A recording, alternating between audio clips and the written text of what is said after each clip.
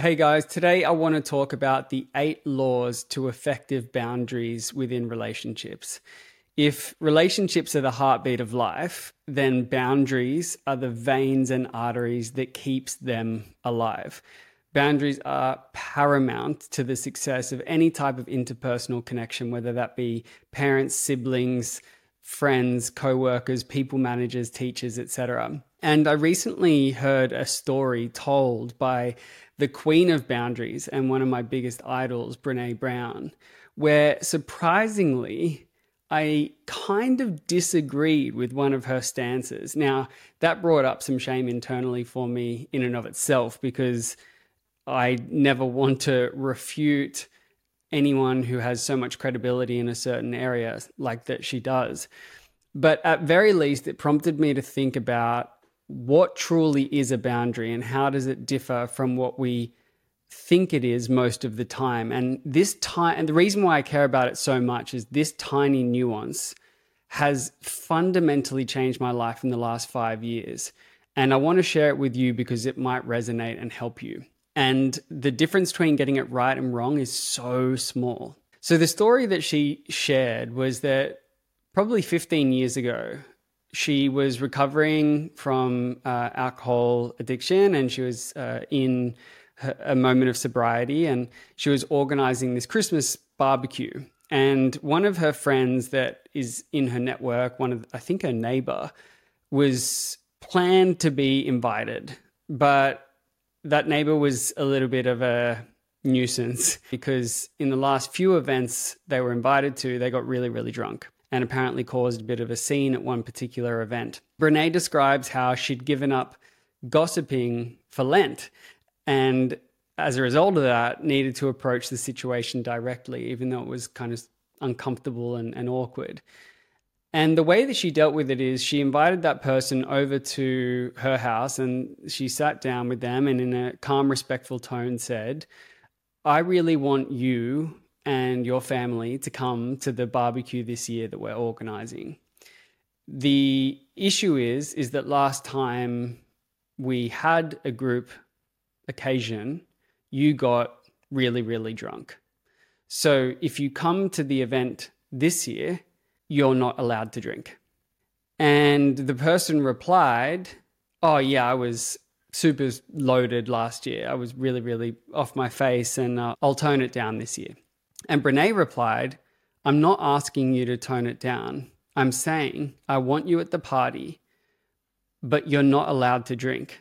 It triggers me, makes me feel uncomfortable, makes my children uncomfortable, and therefore you either come sober or you don't come at all.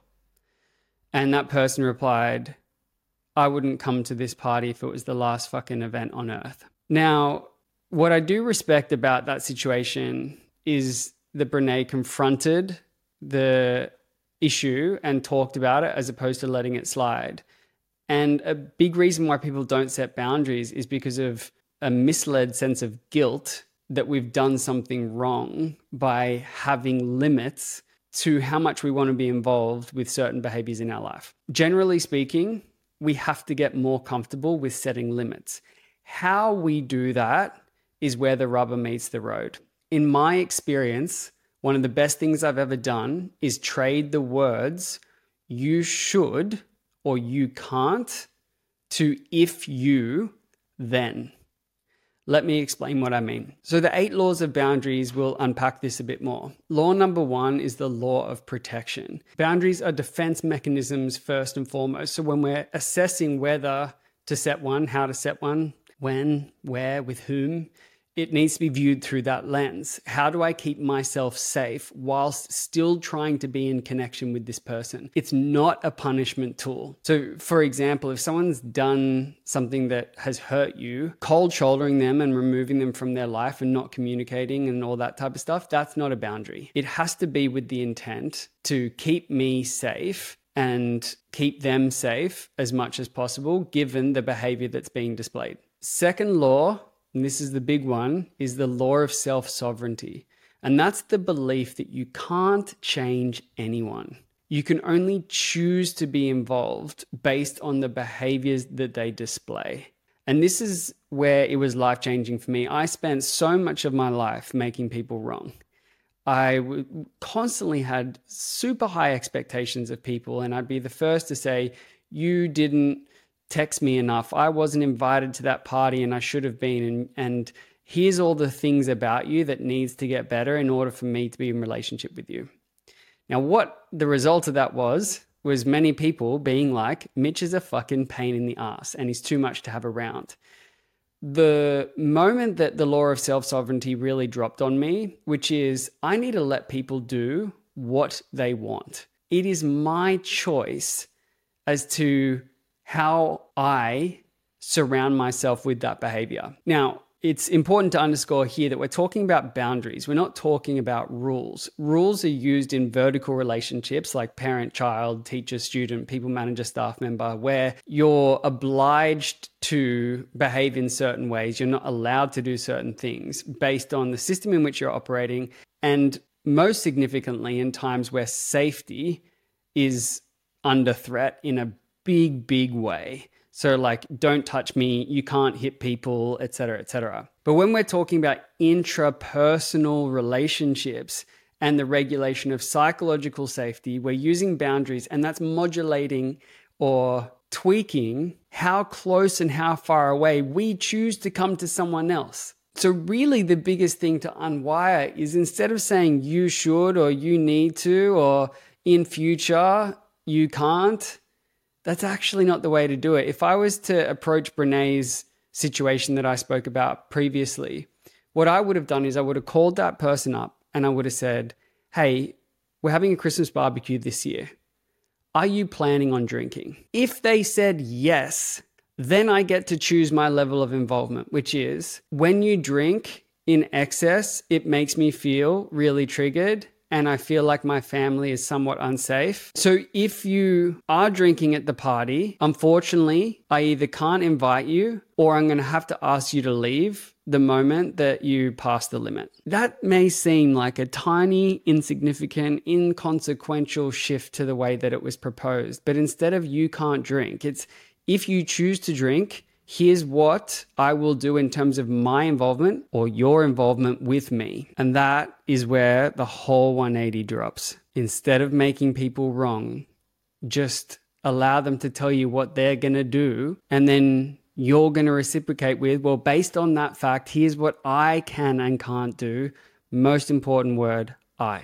Law number 3 is responsibility. We are never responsible for other people.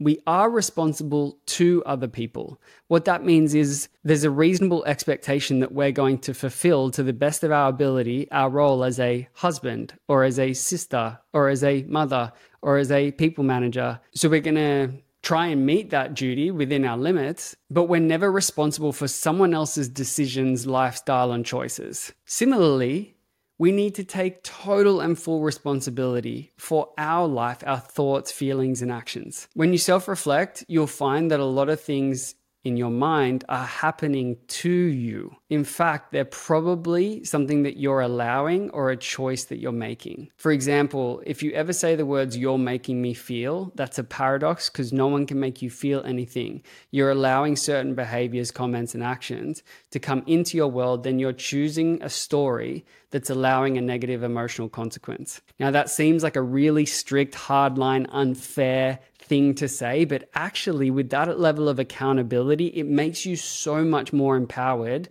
in not only in your relationships, but in the governing of your own nervous system and your own emotional regulation. It is a freeing thing to be in power and responsibility of your mental state. Law number 4 is priority and sequencing. 2 individuals must be equal in a relationship, particularly if it's a horizontal relationship like a spouse or a friend or a coworker. By putting your needs or their needs above and below one another, harm almost certainly will be caused. So priority-wise, equal. Sequencing-wise, not equal.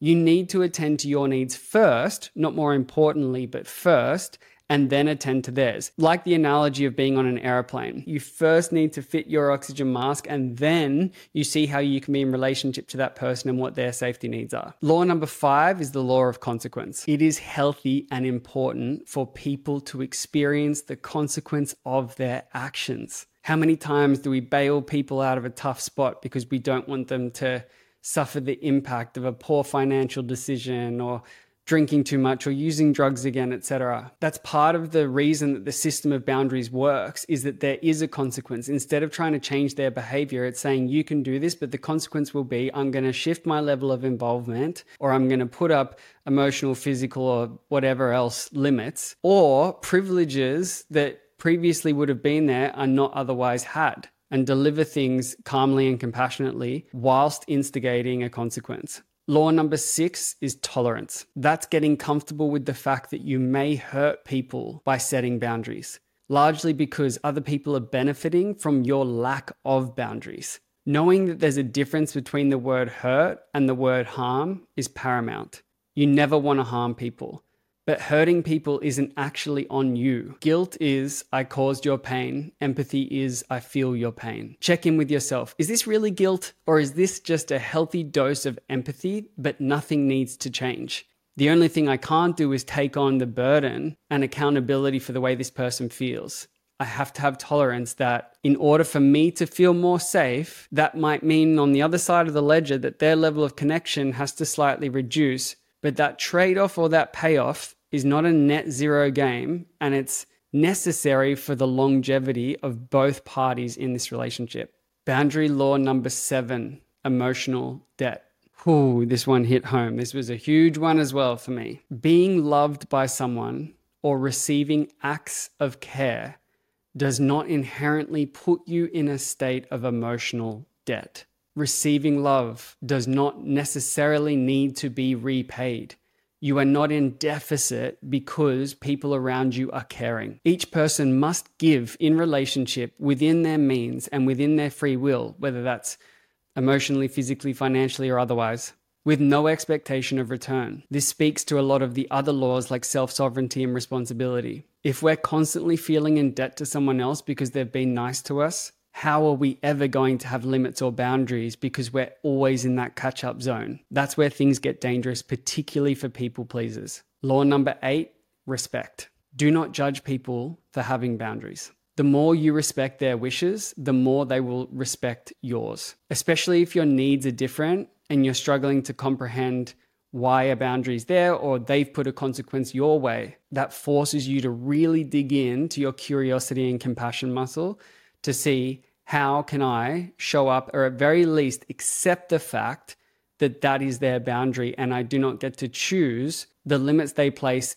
in their life to maintain their safety. I'm not changing them, I'm responding to them, hopefully arriving at a middle ground where connection and safety coexist. Boundaries is a complex gray area and it takes a lot of nuance and practice to figure out. But if there is one message I want you to take away, it's this. The more you can look at your sphere of control and make decisions and choices in terms of your willingness and capacity to be close or far away from someone, the better your relationships will be. Looking forward to sharing the Real Conversations book where we unpack this in full at a later date. Be well.